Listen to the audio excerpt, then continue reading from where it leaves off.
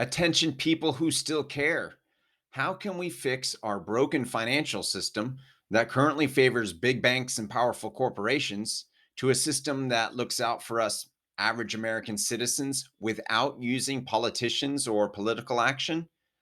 This is the question we ask on the Crowd Effect podcast. I am your host, Paul Lovejoy, activist investment advisor at Stakeholder Enterprise. On today's show, Ron DeSantis getting sued by the Walt Disney Corporation. But before we get into that, let's first talk about one of my favorite subjects: big banks, corporate greed, and how regulations are only addressing the symptoms and not the root cause of the problem. There are four banks today that control half of all the banking assets in this country today. So, those banks: number one is Chase, number two, Bank of America, number three, Wells Fargo, and number four, Citigroup. Now, this concentration of wealth and concentration of power has led these four major banks be in the top six of the most fined companies in America. So at the very top of the list, the most penalized corporation in our country is Bank of America.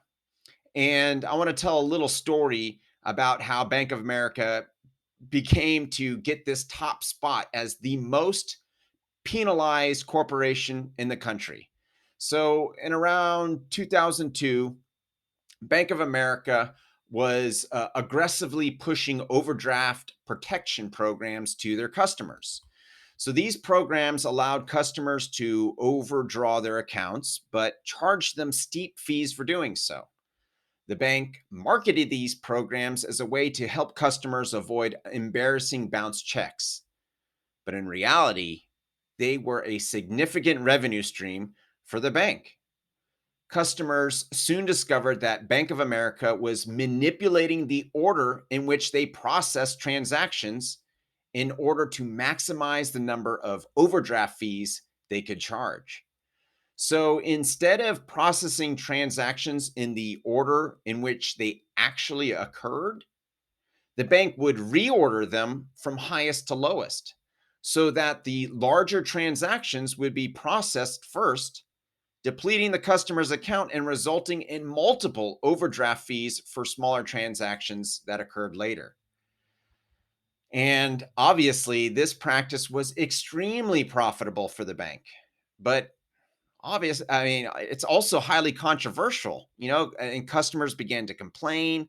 And in 2010, the Federal Reserve imposed new regulations on overdraft protection programs that required banks to obtain customers' consent before enrolling them in the programs and to provide clear disclosures about the fees associated with them. In 2012, Bank of America settled a lawsuit because of this, $16 million to settle this overdraft fiasco. And with these regulations, it seems like, oh yeah, okay, Bank of America will be back on track. There's more oversight. We're watching you now. We know that you're engaging in unethical behavior, Bank of America. We're watching you. So did it go that way? No. Despite these new regulations, Bank of America continued to find ways to profit from its customers. In 2014, the Consumer Financial Protection Bureau fined the bank $727 million for illegal credit card practices, including billing customers for services they never received and misleading them about the terms of their accounts. So, Bank of America, they they engage in these unethical behaviors, then regulations get placed on them, and they continue to engage in unethical behaviors. And here is the reason: regulations. We can't have these big banks abusing their customers, abusing us. We can't have that. And so I understand we need to do something. And regulation seems like a great way to do it. We're going to force these banks to stay in line. But what regulations miss is addressing the root cause of the problem, which is the way corporations are designed. Big banks are designed with this constant pressure to increase quarterly profits all the time. They need to make more profits this quarter than the last quarter. And so regulations will never address this issue the way corporations are designed with this with the pressure of increasing quarterly profits, this corporate bottom line. No regulation will ever address that. So what can we do to solve this problem? Well, typically, the people look to our politicians to do something. We want you to do something. So this is a way that I'm going to transition into our top news story for the day.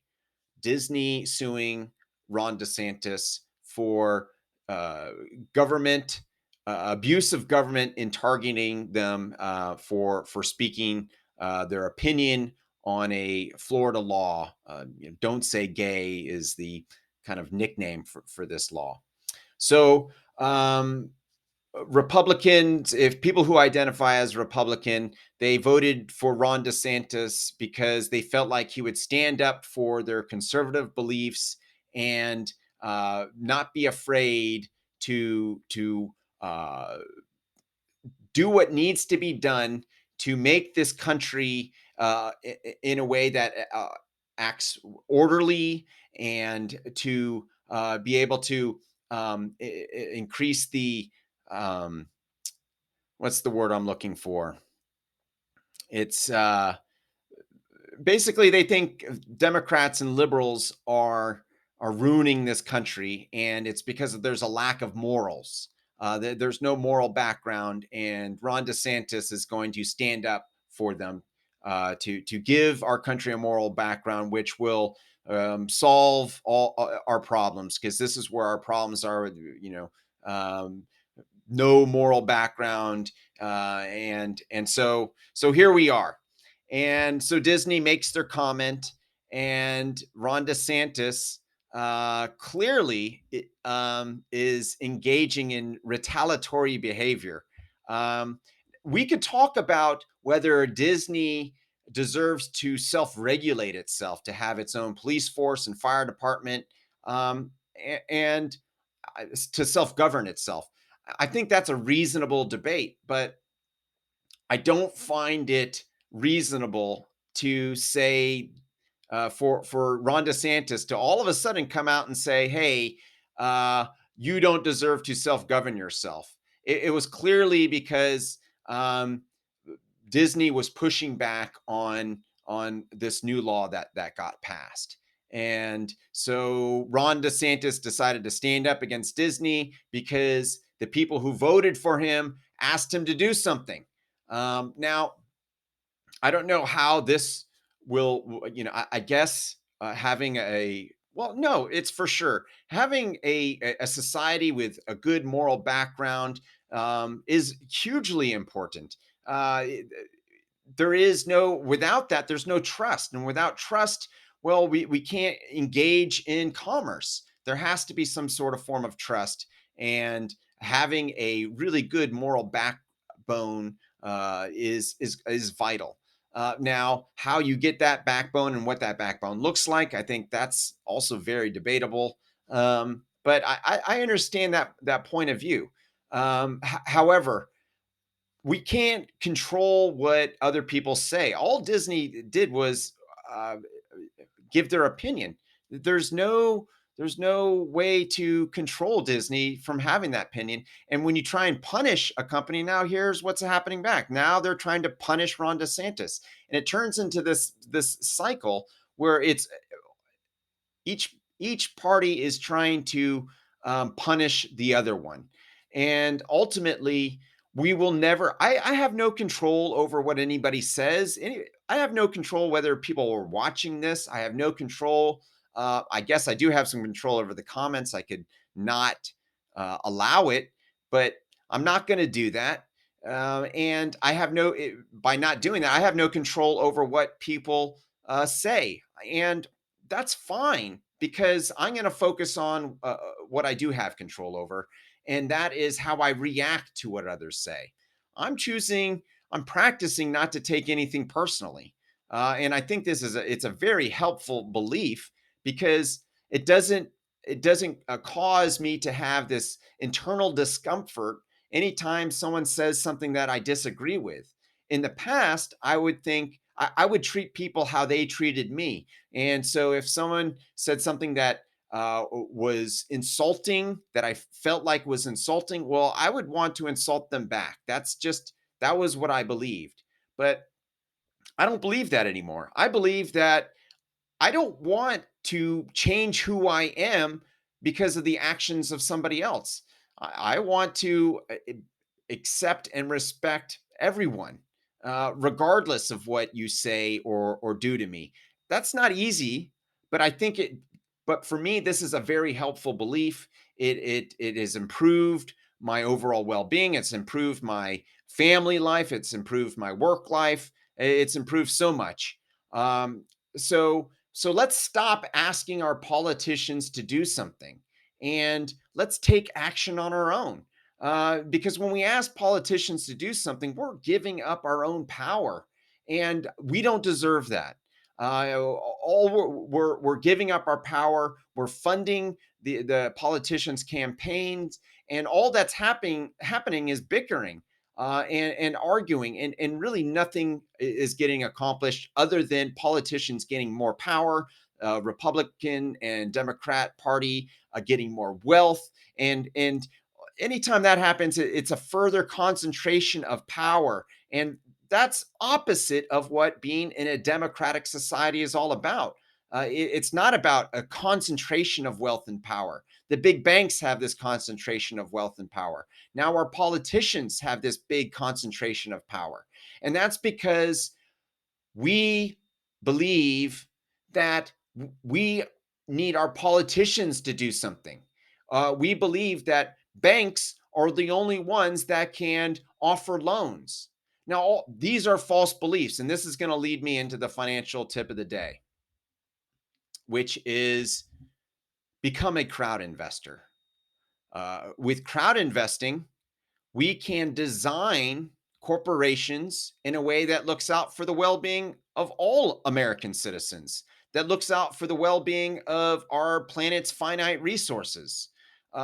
This We can do that through crowd investing by something called equity crowdfunding, and it's far more democratic than a political process because we all engage in the market, all of us. How many people engaged in our last presidential election? What was it? 50% voter turnout? A 40% voter turnout? 100% of us engage in the market. We're buying stuff every day. So equity crowdfunding, it's a way for you, me, the general public to put a small amount of money with a large group, making it incredibly democratized. And there is no concentration of power. There's no large shareholder dictating how the company should direct. And so this is one aspect that can be done. Also, another way to be a market, to do something, to use the market is stop banking with the four major banks. I know that's really hard to do. I even have an older account with Wells Fargo, and it's hard for me to transfer it. It's an old business. I get that, but all of my new stuff are with credit unions. The business I started, Stakeholder Enterprise, it's with a credit union. My personal account that I have now, it's with a credit union. Credit unions are designed differently than the traditional banks.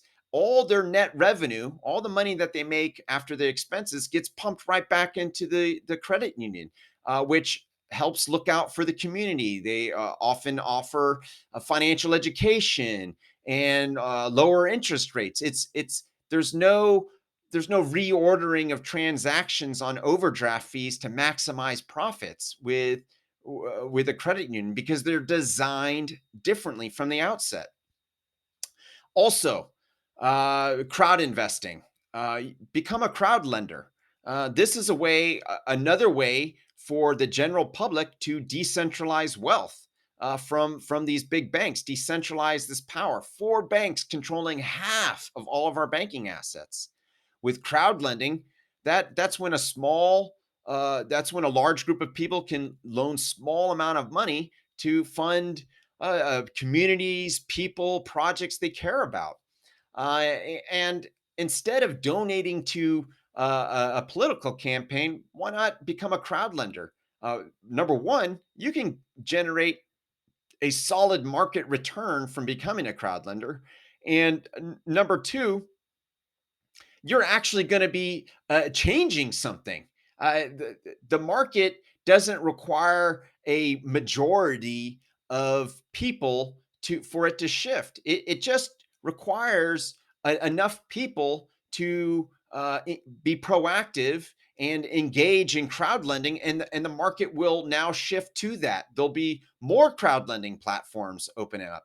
It's all based on supply and demand, and simply by creating more demand, becoming a crowd lender, you could have a really good chance at increasing your own wealth by taking it away from the big banks. My name is Paul Lovejoy. I am a crowd investor, and I see you are one too. If you'd like to know how to fix our broken financial system legally, ethically, and without confrontation, go to stakeholderenterprise.com.